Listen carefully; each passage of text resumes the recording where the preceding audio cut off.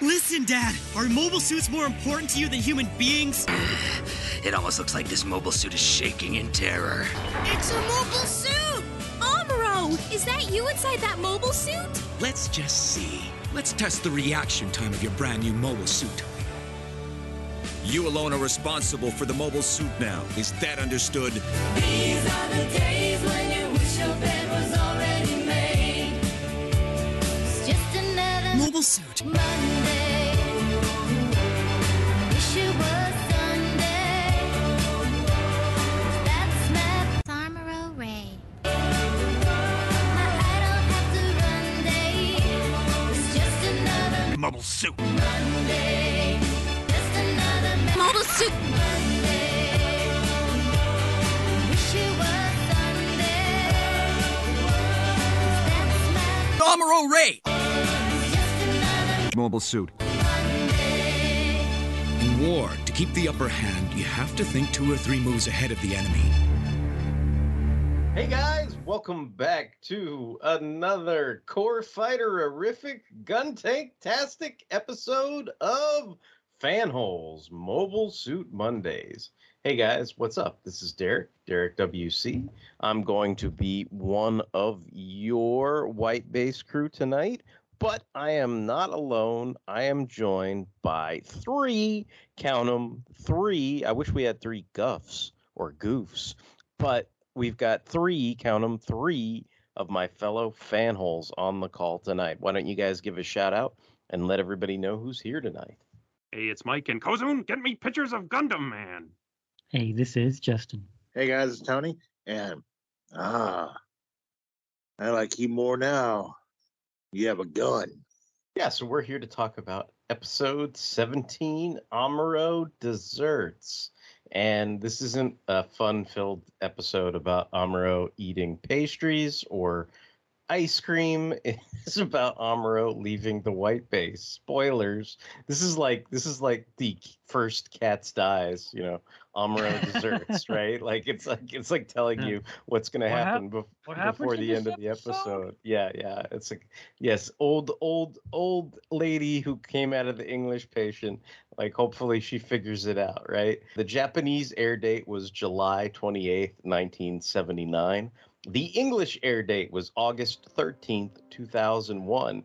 And this I found interesting because I've been cataloging it this whole time. This is the first episode it abandons any real intro that brings the audience up to speed. Like, it's just got Amuro, Ryu, and Job John, and they're practicing having the core fighter connect with the Gundam while it's deployed from the gun Perry.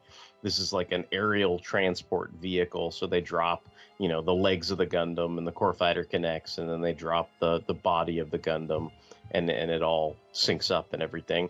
And there is like a little brief narration about the crew continuing to cross Central Asia and how the fighting has not let up since White Base left Side 7. And so then you've got the title card, Amuro Desserts. And then we've got this hip as fuck guitar beat that's rolling as White Base slowly moves across the screen like the opening Star Destroyer from Star Wars.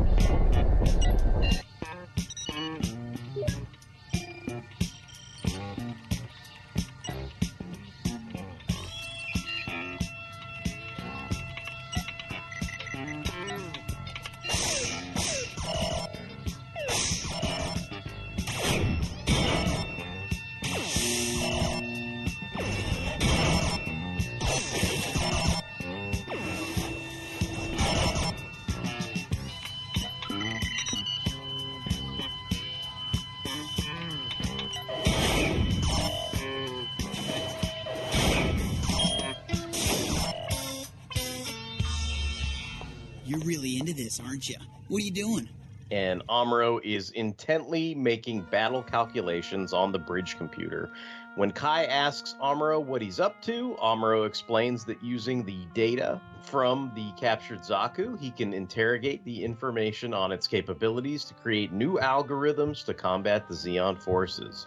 When Kai mentions that won't help with the new goof mobile suits, Amuro tells him he's increased the Zaku's performance in the simulator by 20% to account for the difference.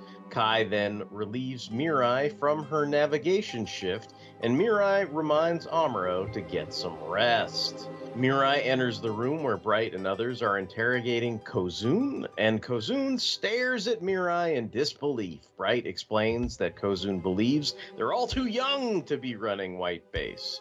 Kozun refuses to reveal any information on Rambaral, Makuve, or his mines. Amuro comes upon Kika in a flooded room. When walking down the hall, Amuro is about to enter to assist, but hesitates when he bumps into Mirai's bra hanging from a clothesline.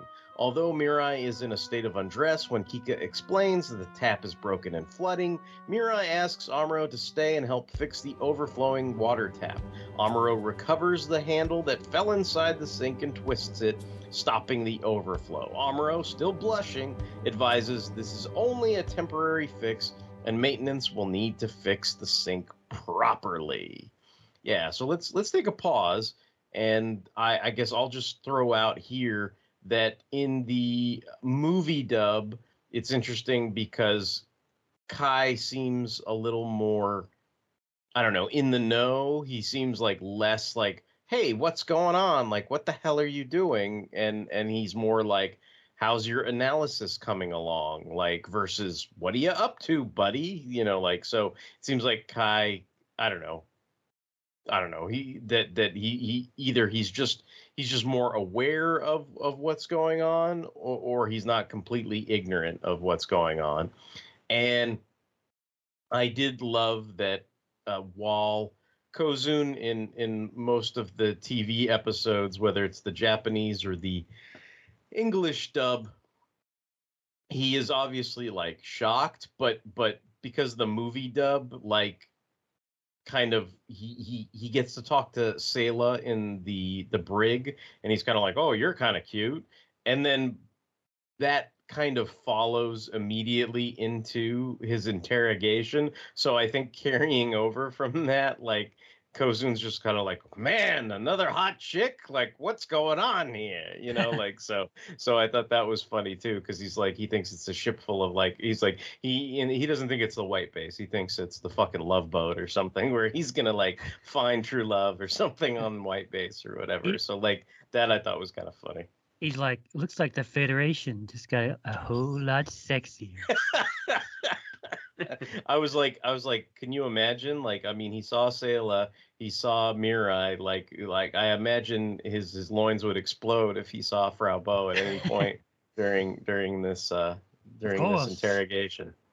I just like the interrogation, like because they're like, you know, they're obviously amateurs, but it's like, you know, Bright's kind of like, you better talk, like we can make this lamp pretty hot. What do you guys think of the whole, like, I mean, I don't even think I'd refer to it as this, but like, I'm sure some people might, like the I guess it's the Mirai fan service moment or whatever. Like, I mean, I just kind of tend to think of it as real robot like shenanigans. It's like, yeah, well, people are gonna go back to their room and take a fucking shower, and yes, they're gonna come out of the bathroom naked. I mean, it's kind of like duh, right? Like it's just normal. But I guess the fact that like Amuro is blushing, and that sequence follows the interrogation where Kozun's like, oh, it's a bunch of fucking kids on this ship. Like Amuro being boyish, you know, kind of like, what's a bra? I can't walk into this room. You know, like that whole aspect, like, kind of, to me, confirms that what Kozun is saying is there is some partial truth to that.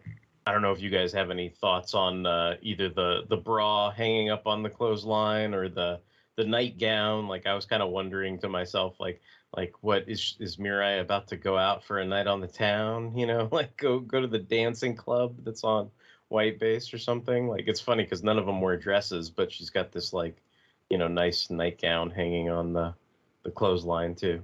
Well, I think it's kind of like there was a scene in Robotech, quote unquote Macross, where, you know, Lin Min-Mei, like, it was added into the collected box edition where she's showering naked. Oddly enough, she has no nipples, which is odd. but I guess that is appropriate because she was underage.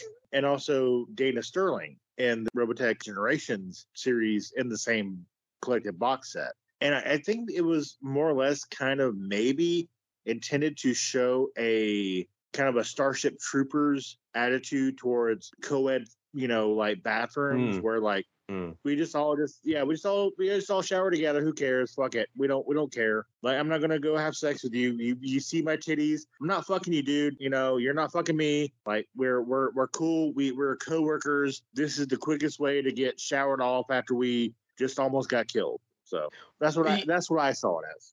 Yeah, no, I mean, I guess that I can see that sort of. I mean, I guess eventually they get to that point, but there is that moment where, I mean, even as Amuro's leaving, there's that moment of him still like rosy red cheeks, like, ooh, I saw some titty, type thing, and like that's interesting to me because, there's think of it like, what if Amuro ran into like some, I don't know, Haman, and Haman showed her titties to him. Do you know what I mean? Like that. It's like Yeah. that's one of those things where it's like that kind of stuff probably would get you killed. So I think what you're saying is more, less emotionally driven and more logic based. It's like it's just a body part. Like, get used to it. Like, you still have to be a well-trained soldier to live through this and that kind of stuff. I could just see it to be where something like that could easily get you killed if you're not, if you don't have your head screwed on straight for what you need to get done in the middle of a battle. Well, yeah. Well, Amuro is still young too, and like like that image, to him is like, ooh, it's like, whoa, that's not appropriate, and like, she may not even care really. I mean, she might, but probably not. I mean, it's I think it's more on Amuro that he is embarrassed. It's like, it's kind of a male reaction. Like if you are talking to a female who you are familiar with, but you're not dating, and she just suddenly whips off her top and shows you her breast, you would probably blush and be like, "Oh, okay, I'm sorry." It's like, he's not a military person. He's not been in this military life. At this point, he's acclimating to it, but he doesn't understand that this is just how we do. This is what we do. I don't know. I think like this scene and the final few moments are bookends for this whole episode because they go hand in hand. But I guess we'll get to that later. Oh man, another hot one. Our prisoner doesn't believe I'm in command here. He thinks we're all too young to be in the military. So elsewhere in the Central Asian desert, we find Crowley Haman, Ramba Ral, and his right-hand man, took me a while to find his name, Clamp, are examining a recently repaired Zaku 2. Haman is curious why Ral accepted this mission, and he tells her that while they have no love for the Zabi family, the 2-rank promotion will not only elevate him, but also his men and even Haman herself.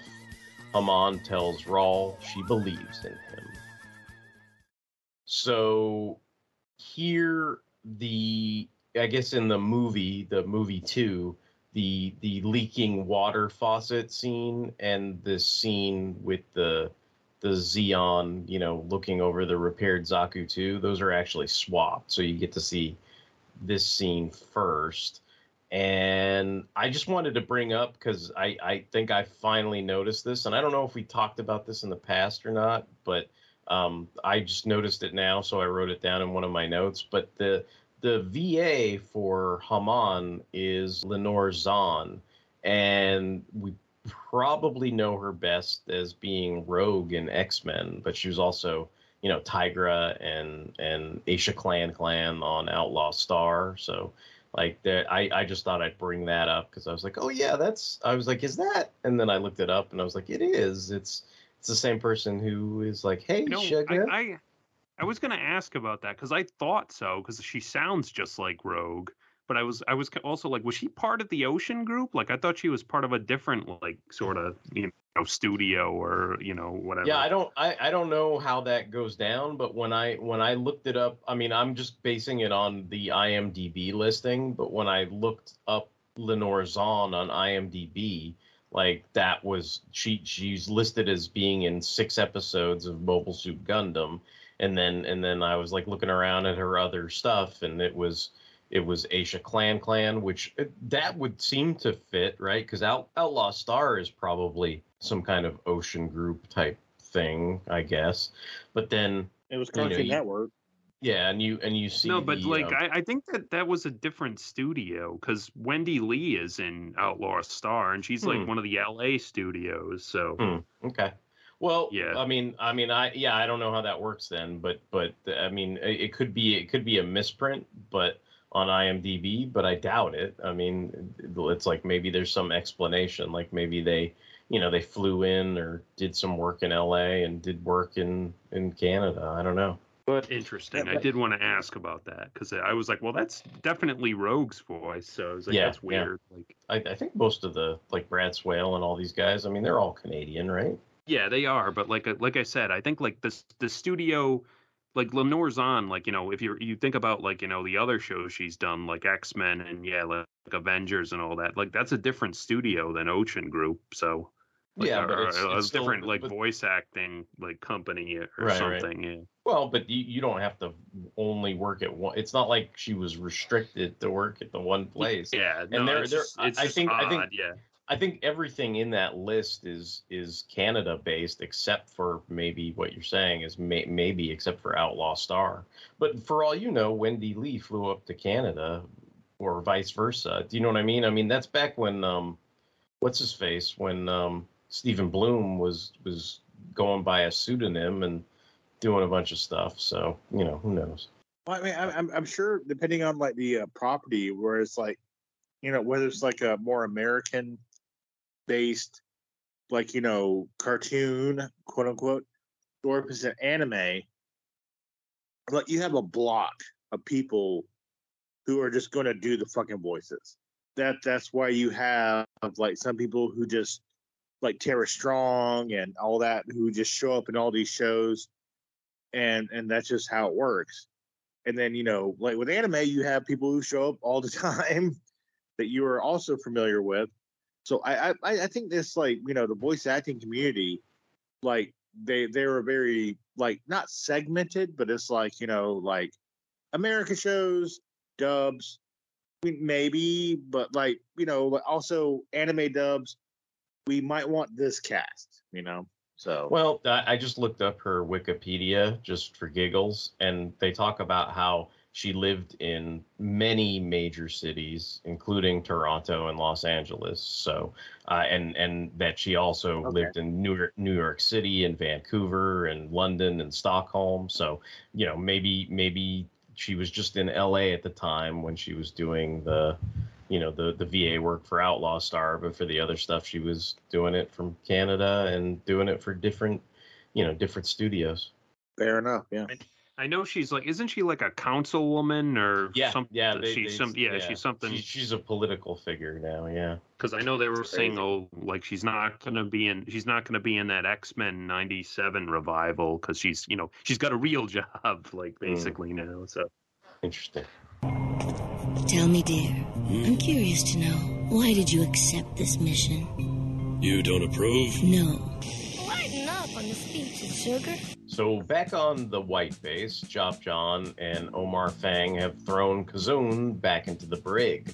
Since a proper body search wasn't performed, Kazoon is able to rig a small explosive from a gold tooth and wire in his pants to blow the lock. When Kazoon comes across Sayla in the brig upon his escape, he believes that she too is a Zeon. However, Sayla cries out that the prisoner is escaping and making a run for it as he flees. Kazoon must flee. Another hot one. I don't know. You guys have any thoughts about the escape? Yeah, he does have the Hanna-Barbera run down the hallway. Yeah. I must flee. Well, he literally sees Sayla. He's like, "The Federation girl, I must flee." I mean, like, technically he's not wrong. I mean, like, I don't know if he knows Sayla, but he's like, well, yeah. I've always thought about like that scene is like, I mean, Sayla was probably doing the best she could, but maybe she could have like waited until he like let her out before she like started screaming or whatever. Or maybe let him let her out and worked her feminine wiles on him, and then when his back was turned, like bashed him in the back of the head or something. But whatever. I mean, I'm sure she was doing the best she could. Like she's doing her Deanna Troy best. She really is. And I mean, yeah, he was, he like Derek, you said, like Kozun's on a ship full of pretty girls, so he's like, "Hey, you want to come with me?" Like, "Oh shit!" Like, yeah. It's like Kozun's dick got him into trouble again. I like how you said again. Bring him in and give Sayla a blaster for her protection. And don't be afraid to use it.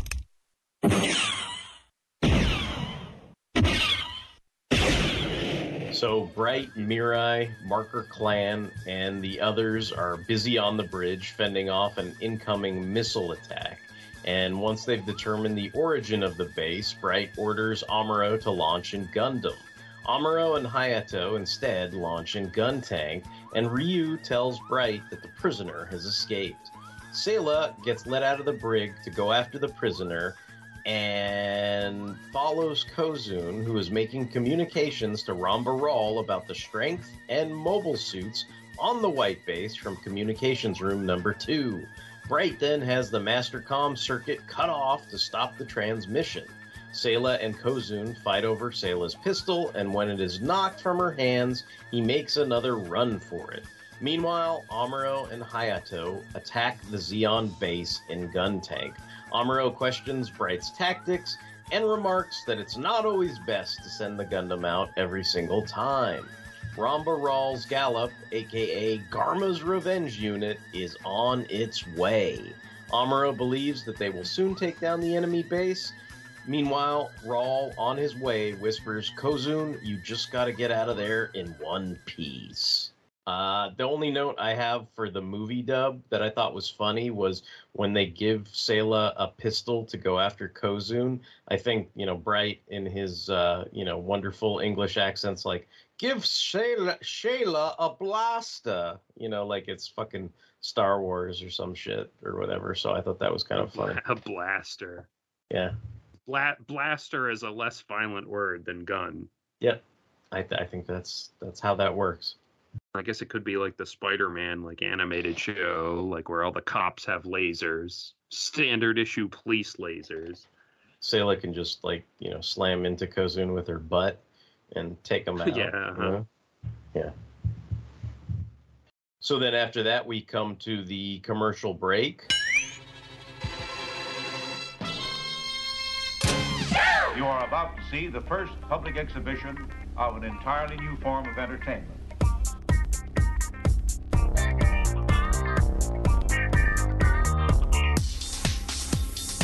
You are about to see. Because you demanded it. It's Treasury Cast, a podcast devoted to the greatest comics format of all time, the Treasury Edition. DC, Marvel, Archie, IDW, and more, bigger than life. It's the Treasury Cast, part of the Fire and Water Podcast Network. Available on iTunes, Stitcher, and on fireandwaterpodcast.com.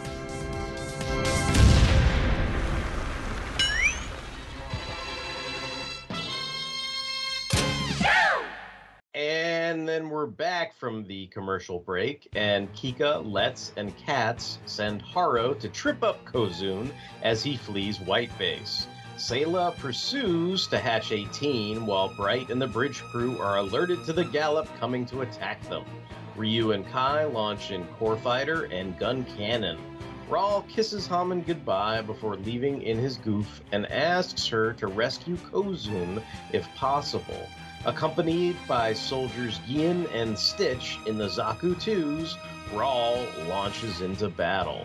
The Guntank takes out the newly deployed Zeon Dops, but Ral begins attacking the Guntank before Amuro can change out to Gundam.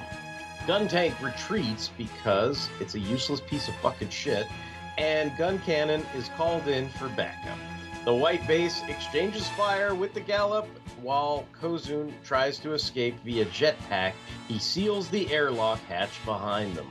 When Sayla can't get through the locked hatch with gunfire, or blaster fire, I guess, depending on the version you're watching, Omar comes up with a bazooka and blows away not only the hatch door, but Kozun himself. So that's the end of Kozun. Another hot one.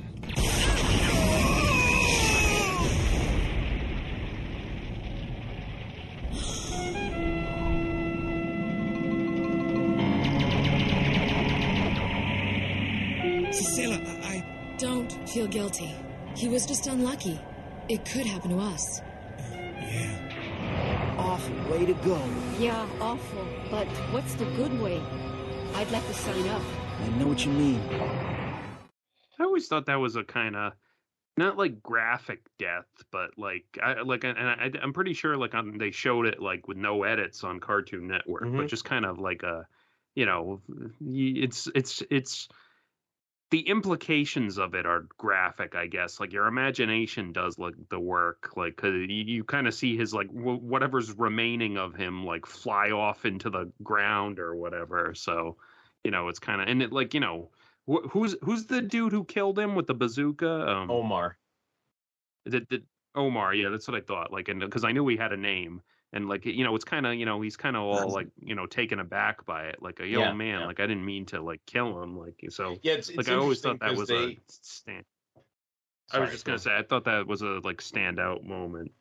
Yeah, I mean, it's a major moment. It's interesting. Like, it's weird to me because this is kind of pieced together. Like, I started it with the I guess what I'd call like the Ewok bullshit with Kika, Let's, and Katz, and they're sending Haro to trip up Kozun. And like it starts with like pratfalls and Kozun's eyeballs coming out of their sockets when he fucking falls because he trips over Haro. But like then it ends with something that's like very visceral and real, and he gets blown the fuck up basically and like plummets. I mean, he basically gets like the realistic Team Rocket send off. Do you know what I mean? It's like Kozun and Kozun's wild dick are blasting off again, and he's gone, right? But I mean, I'm trying to make fun of it, but it's a serious moment in the show, and no matter what version it is, like they react to it in very interesting ways where like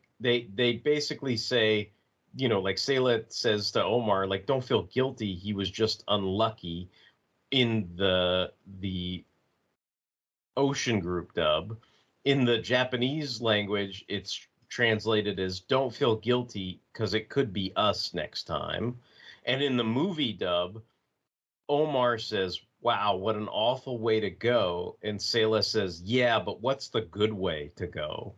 Do you know what I mean? Like basically, if you die, you die. Like there's no good way to die, right? Because you're fucking dead. So like all those are pretty, whatever version, it's all pretty much a heavy moment on the series. I do think it's kind of funny though that whatever we think about Rambo Raw, whether he's a badass or he's just competent, either way, like he's pretty good at avoiding death most of the time. I mean, he's a competent soldier, but a lot of his dudes are fucking stupid or they're fucking unlucky as shit. Yeah.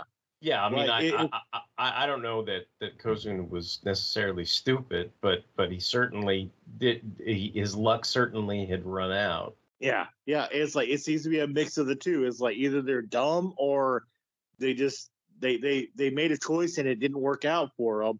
And I can understand that in real life, like being like someone who's trying to manage people, because sometimes people are really good and shit don't work out for them, and sometimes like they're just unlucky as fuck. And it's like I've been unlucky, sometimes. And I'm like I kind of feel that it's like not a hatred thing, but I'm like Kozu, like he just picked the wrong door, and then like that's not your fault. You got unlucky. But a lot of Rambaral soldiers, like, they got too eager or they did some stuff. And, like, again, we've seen this in the past. We'll see it in the future. But he's got to clean up the mess. That's why I like Ranba, is because he's, like, based. He's pretty stoic. he just can't seem to get the best team together to like fight the white base. I can't help but think that if this had aired on a more heavily like censored network or something, like Cozen's death would be like, oh, what happened to him? It's okay. Like, I can see his parachute. Like, he's all right. Like, or they'd like paint in a parachute. Yeah, for him or something like that. I mean, I think everybody's unlucky is somebody else's lucky though too, right? I mean the fact that Kozun was unlucky means that Omar was. I mean, for all we know, the way they described the white base crew as young and inexperienced, like for all we know, Omar could have unloaded the bazooka in such a way that it blew up him and Sayla instead of Kozun, but it just so happened that it all sort of worked out that they didn't get hurt. He did shoot it uncomfortably close to that door. Like, I was like, man, stand back a little, dude. Like, yeah. So I mean, there's that aspect to that moment where I guess they were the lucky ones essentially. I guess I want to ask too. Like, I mean, I feel like that meme with the guy sitting at the table, and I'm like, Guntank is useless. Change my mind, like, because and I mean, I guess it's useless. It's useful for what Amuro is saying. It's useful for a stationary target, right? This base that is just shooting missiles, like it's stationary. Then yeah, fine, Guntank. Like, go ahead and use Guntank. But like, I don't know.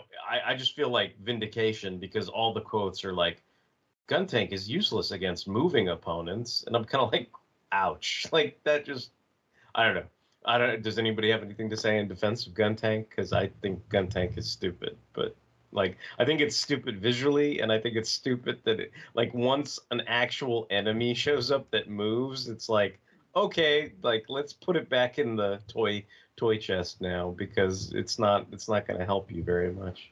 Well, I would Guntank has a scene like way later on in the series that'll probably exemplify its uselessness, but like we won't get to it for a long time. But like I can see Amuro's logic that like bombarding a base that can't like dodge out of the way is probably Guntank's forte. But yeah, as soon as like we probably should have seen that as soon as some kind of mobile enemies showed up, like they would have been screwed. So I would say Guntank, like, logically, would be a great anti-aircraft mobile suit, like, destroyer, especially with, like, frontline mobile suits. It was kind of used that way in 08th MS Team. It did get killed really hard by, guess what, a newer goof. But, like, I think the Guntank has a role to play, and it's kind of the red shirt in Star Trek, It's like, it's the guy who beams down, and it's slower and it's going to get killed, so the main character can have some flash. So as far as its necessity, I can see it, but also they usually just kind of replace it with, like, basically, more standard Gundam mobile suits that were just like, not the gun cannon, but just random Gundam mobile suits that were like mass produced that weren't the start of the series. So I think the Guntank filled its purpose for a year or two, got brought back, got a little bit of shine, then got killed. So yeah, you're right. I have to give you that. You pretty much nailed it. Hayato, we're heading back. Guntank is useless. Guntank is useless.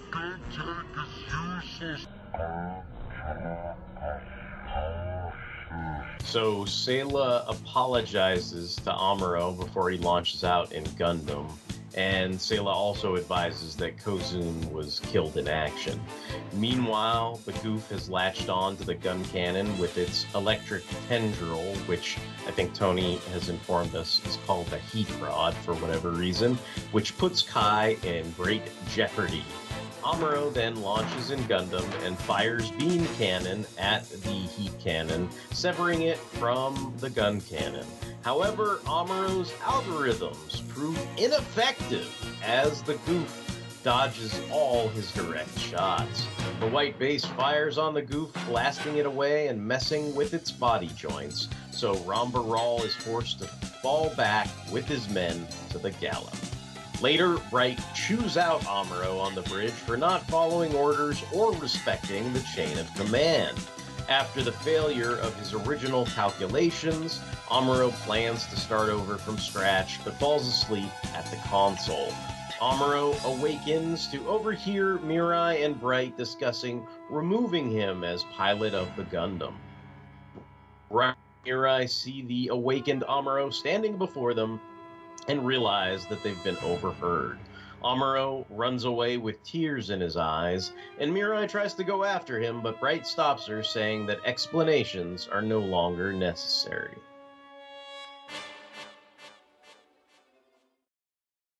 So we finally got to the Amuro Desserts part of this episode, titled Amuro Desserts. Yeah.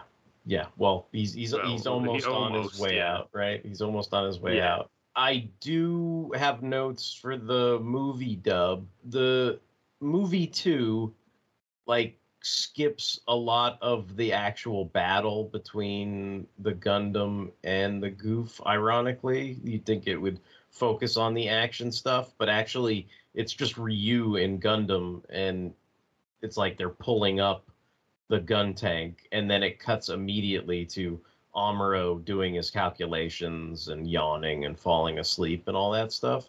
And in the movie 2, since they've already introduced that concept of a new type with Miss Matilda and Bright, now Mirai and Bright are discussing it during that sequence. Like, you know how Mirai's saying, "Oh, I think he's a special boy." In the movie, it's more like, Bright's like, "So you believe Amuro's a new type, eh?" Like that whole kind of conversation comes up. So that is the new type stuff is sprinkled into their conversation there. And I do think it's kind of funny because you know how like in the regular, I guess whether it's the Ocean dub or the Japanese, like Bright comes up and is like, "Oh, so you overheard us," and then that's when Amuro loses it and runs away or whatever. But it's funny, he's more accusatory in the movie, where he's like, "You were spying on us, eh?" And it's like, and then Amuro's just kind of like, you think I'm exaggerating, but I'm not. Like, Amuro's literally like, and then he runs away with the tears or whatever. So, anyway. Bright should have been like, "Get Omar to shoot him with a bazooka before he can desert him." I don't know. I mean, at this point, it's like Omar's like, "I have a taste for blood now. Like, I'll get him." We might not have salt, but we've got plenty of bazooka rockets.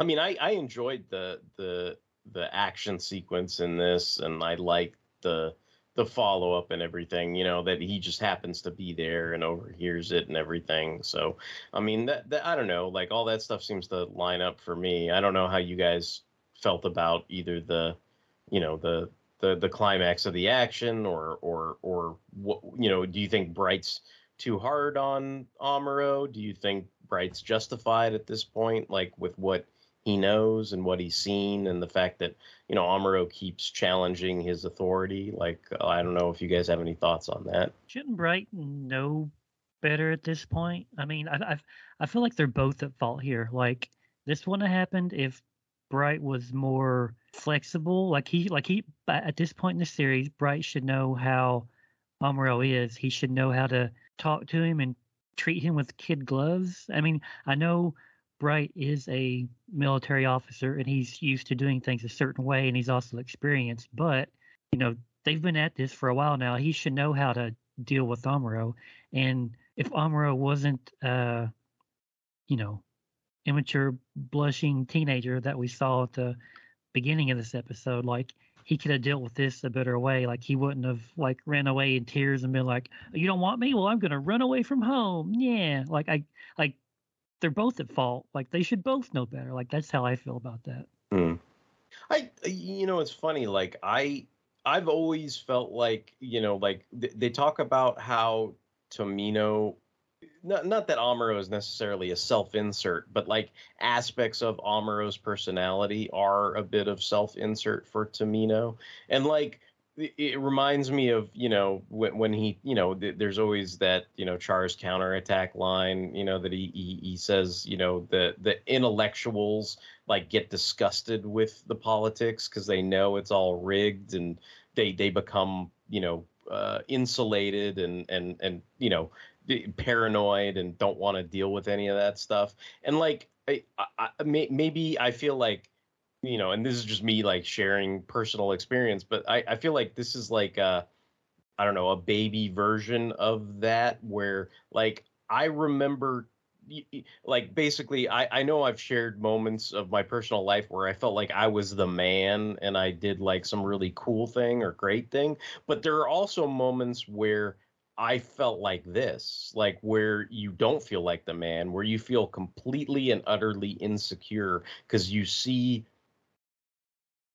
people unfiltered talking about you in such a way where they don't like you, they don't respect you, they're completely blatant about it, and you don't have any adult response to that. You know what I mean? And like I feel like I've been in situations like that. I mean, they were, I don't know, by this point it's 20 years ago, or 25 years ago, like I'm fucking old, but like I'm thinking of moments like that where it was like a long ass time ago, but I still remember the way you felt about it in your heart, and like you get the butterflies about it, and you feel like what the fuck, like what, you know what I mean, like you don't know what to do. So I think I don't know, this is me trying to turn it around back into like a, I don't know, like a real robot science version of it. But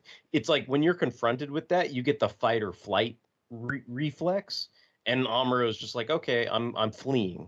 Do you know what I mean? Like I can't fight this. I can't, he can't articulate why he thinks Bright's a duty head for doing it, or he can't see what you're talking about, Justin, that maybe, that they should both be more flexible and come to a compromise. Like he can't see any of that, or just, who knows, maybe in the real world somebody in a situation like that would just have to eat a shit sandwich. You know what I mean? One person or the other would have to eat a shit sandwich and live with it. But in this case, like for dramatic purposes, it turns into a fight or flight reflex, and Amuro decides, okay, I'm out of here. The only thing that I think is funny about the whole thing, and I know we haven't gotten that far yet, but I'm just gonna spoil it, is Amuro takes the Gundam. Do you know what I mean? Like it'd be one thing if he's like, okay, nobody wants me, and I feel bad for myself, and I'm this self-absorbed person or whatever, right? And I'm Audi 5000, and like you know what it would be like? It'd be like if we all went to Heroes Con. I drove you guys all in the rental car, and then I wake up one morning and see you and Justin, Justin and Tony talking shit about me, and then I go, I get sad, I don't know how to respond to it, and I flee in tears, and then I drive the rental car back to the airport and fly home, and you guys are like stuck there. Do you know what I mean? Like it's like he's really leaving. I mean, Gundam is one of their primary forms of defense. Like to me, I'm like, I get the instinct to flee, but then part of me kind of is like, well, wait though, like as much as you're having some kind of inner turmoil or conflict over how the people are treating you, like I don't think that justifies like taking like their one primary form of defense either. I mean, I get why Amuro is upset. Like he spent all that time on his little computer program and, doing all these calculations. Like he's trying to do something to help everyone, right? And then he's trying to think of strategies, right? He's like, okay, I don't agree with Bright. I'm going to use gun tank. Like I think that would be better. But he's not thinking at it from a military point of view. Mhm. Like Bright is like, I told you to do this. Like I didn't ask you to do this. Like that's an order. Like you need to do this. So that's where I'm like, well, they're both wrong. It's one of those things where it's like if they could both, drop the bullshit and just talk about it, they wouldn't have this problem. Well, I think I guess part of that is, Bright's an ensign that got promoted to commanding this ship, right? So there's that aspect to it. But then there's also the aspect of like, I don't think commanding officers are typically used to having their orders questioned, Yeah. or and even just beyond that, like they're probably not going to necessarily feel the need to provide an explanation for their Right. order. You know what I mean? Like they're going to give the order, and yes, Bright has a reason for why he went in that direction, and you see it in the middle of the fight when you're like, oh, even when the Dops show up, like the Dops aren't even that big of a deal, but they're caught because Guntank's a fucking piece of shit. Like the Dops immediately put Guntank in jeopardy, even on their own, even if the goofs never showed up. But like once the goofs showed up, then Amuro's thought like all falls apart. So it's like, oh well, and then all of a sudden it's not the right thing for the job. So it's like at that point, then they have to do their kind of backflips to get him into Gundam and all this other kind of stuff. Which who knows, maybe that's part Bandai selling toys. It's part, creating dramatic tension and drama and all this other stuff. And, so, I mean, and ultimately it makes for an entertaining view. So I'm not begrudging it, but it's something that I think is worth, discussing. I doubt if Officer School had any like courses on how to deal with like complaining mass groups of normal citizens and whiny teenagers who you have to place your complete trust in that they will keep you alive. Right. Well, I mean, there's also the fact that like Amuro, like he like is kind of connected to the Gundam right now. Like he feels like it's his, and it's kind of like your dad bought you a Ferrari.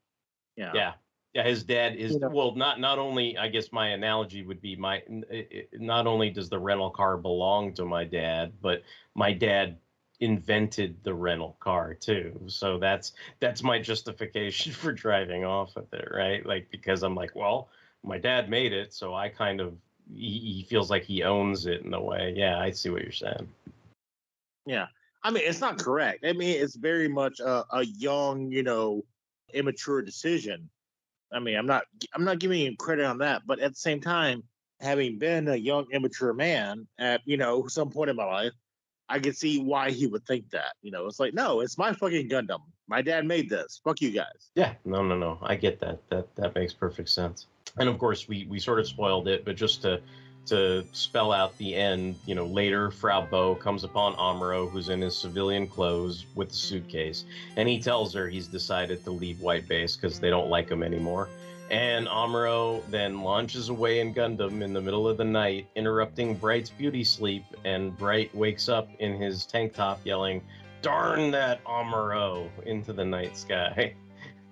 So that's basically the end of the episode. What is he, Galvatron? Yeah. Like, darn that Amuro. That's what I was like. I mean, what that's I mean, at the end, he's like that Amuro, and all I could think of was Galvatron. Darn that Amuro. All I have on this is just to wrap up, like most of this episode made movie 2. So I mean, and I don't know if that's I don't know if that's always a good judge of quality and or my love for a particular episode, but I did enjoy this episode a lot. I got into it. I enjoyed it. I think it had a lot of good beats and points. It had a lot of good action, and the fact that it did make the movie, maybe illustrates that like, oh, this was good enough to be retained into the the quote unquote movie canon, which we kind of feel like they go with that more than they go with the series at any rate. This is a fairly, plot heavy, important episode. And like, yeah, I did recall, like I hadn't watched it in a while, but I was like, oh yeah, most of this made it into the movie. So, because, they do the whole Amuro desert arc and stuff with Rambarral. Yeah, I think it's like kind of important to like have these moments with Amuro because like he is a conscientious objector in some ways, but also a fierce fighter of justice and love at other times. It is a very strange dynamic with him. He's a fun character. It's just fun to watch him sometimes because he will be very, very emo as shit, but also like get his fucking badass on and like, do his thing.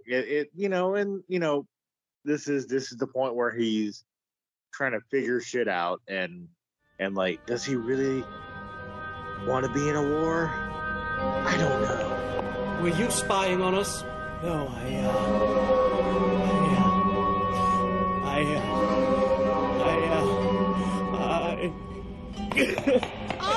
No, Mirai. Let him go. Maybe it's best this way, avoiding an angry and damaging confrontation. I wish I could be sure of that. Haro was more effective at trying to get the prisoner than Shayla. Yeah. The kids put in their work. What do you expect from such a crack bomb disposal squad? It's very telling that Amuro took the Gundam, but he didn't fucking take Haro. He's your best friend. Fuck you. So, of course, next episode, Zeon's secret mind. Who will survive? So that's going to be the next episode that comes up. If you guys have any comments, questions, and or concerns, you can reach us at fanholespodcast@gmail.com. If you want to check out the backlog of episodes of Mobile Suit Mondays, you can direct download them all at fanholespodcast.blogspot.com. We are on all kinds of social media. We're on Tumblr, Twitter, Instagram, Facebook, and we appreciate all the likes, hearts, shares, and retweets that we receive. And we can be streamed. We're over on Apple Podcasts. We're on Stitcher Radio, Google Play, Spotify, and Amazon Music. So until the next time, this is going to be Derek WC, signing off. Hey, it's Mike. I don't know why they don't employ the kids with Haro and Omar with the bazooka more often. Super effective. Hey, I'm just gonna steal like the most important weapon in the war, and you guys are cool with that? Okay. See you later. Bye. Looks like Team Justin is blasting off again.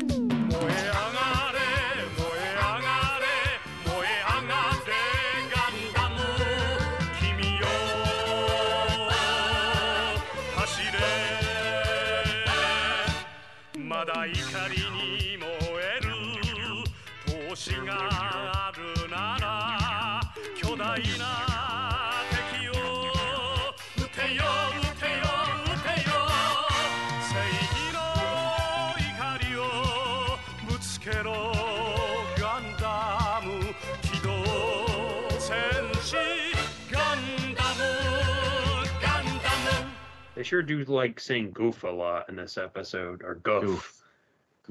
Goof. It's a hard fucking word because, like, if you say goof, it sounds fucking stupid. But if you say golf, it sounds more impressive. The golf. I guess I sound fucking it was like because I call it the goof. The goof. I call it too. I call it goof too. Yeah, I did. Yeah, I did too. No, I'm just as stupid as you, Derek. Don't feel bad. I feel like they were like hard selling it in this episode where, Marker's like, it's called a goof, sir. And Bright's like, a goof, huh? A goof, huh? Like he says it twice almost, like right in a row. It's like, yes, are you having a stroke?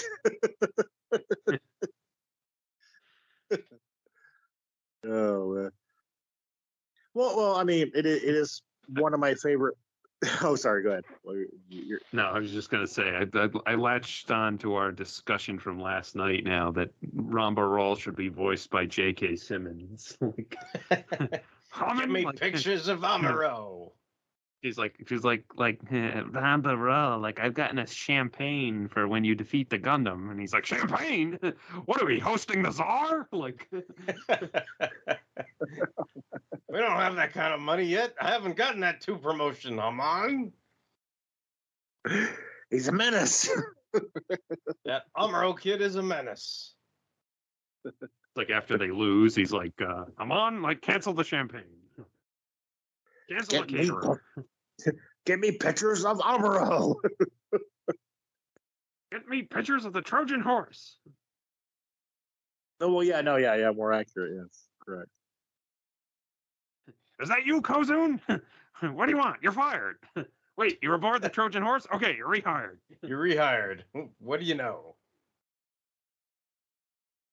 I would like to say though, you know what's really funny, and maybe I will make this joke again, but the whip thing that the goof has, it's called a heat rod, and it's neither a rod or delivers heat. It seems to be electrical. Weird, huh? Justin, you missed the discussion last night, but we decided that Rumbarol should be voiced by J.K. Simmons. It's like, Haman, Haman, like, put on the, Haman's like, we got some champagne, darling. Like, champagne? Like, that's so expensive. Like, Kozun, get me pictures of Gundam Man. I want the Gundam. Throws a symbol at him. What's the fucking drumming movie that J.K. Simmons made? Oh, Whiplash. Not quite my tempo. Bring it up. Come on now. All right. No. God damn it. Well, oh my God. That movie is called Whiplash, and the goof does have a whip. I just did a good J.K. Simmons impression. I just realized that. Yeah. Starring J. Jonah Jameson, Reed Richards, and Supergirl. TV's Supergirl. Oh, God. No. I want to be good. With Seth Green as Haro.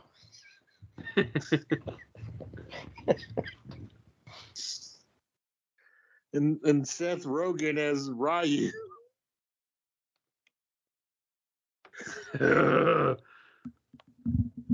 Violent contact.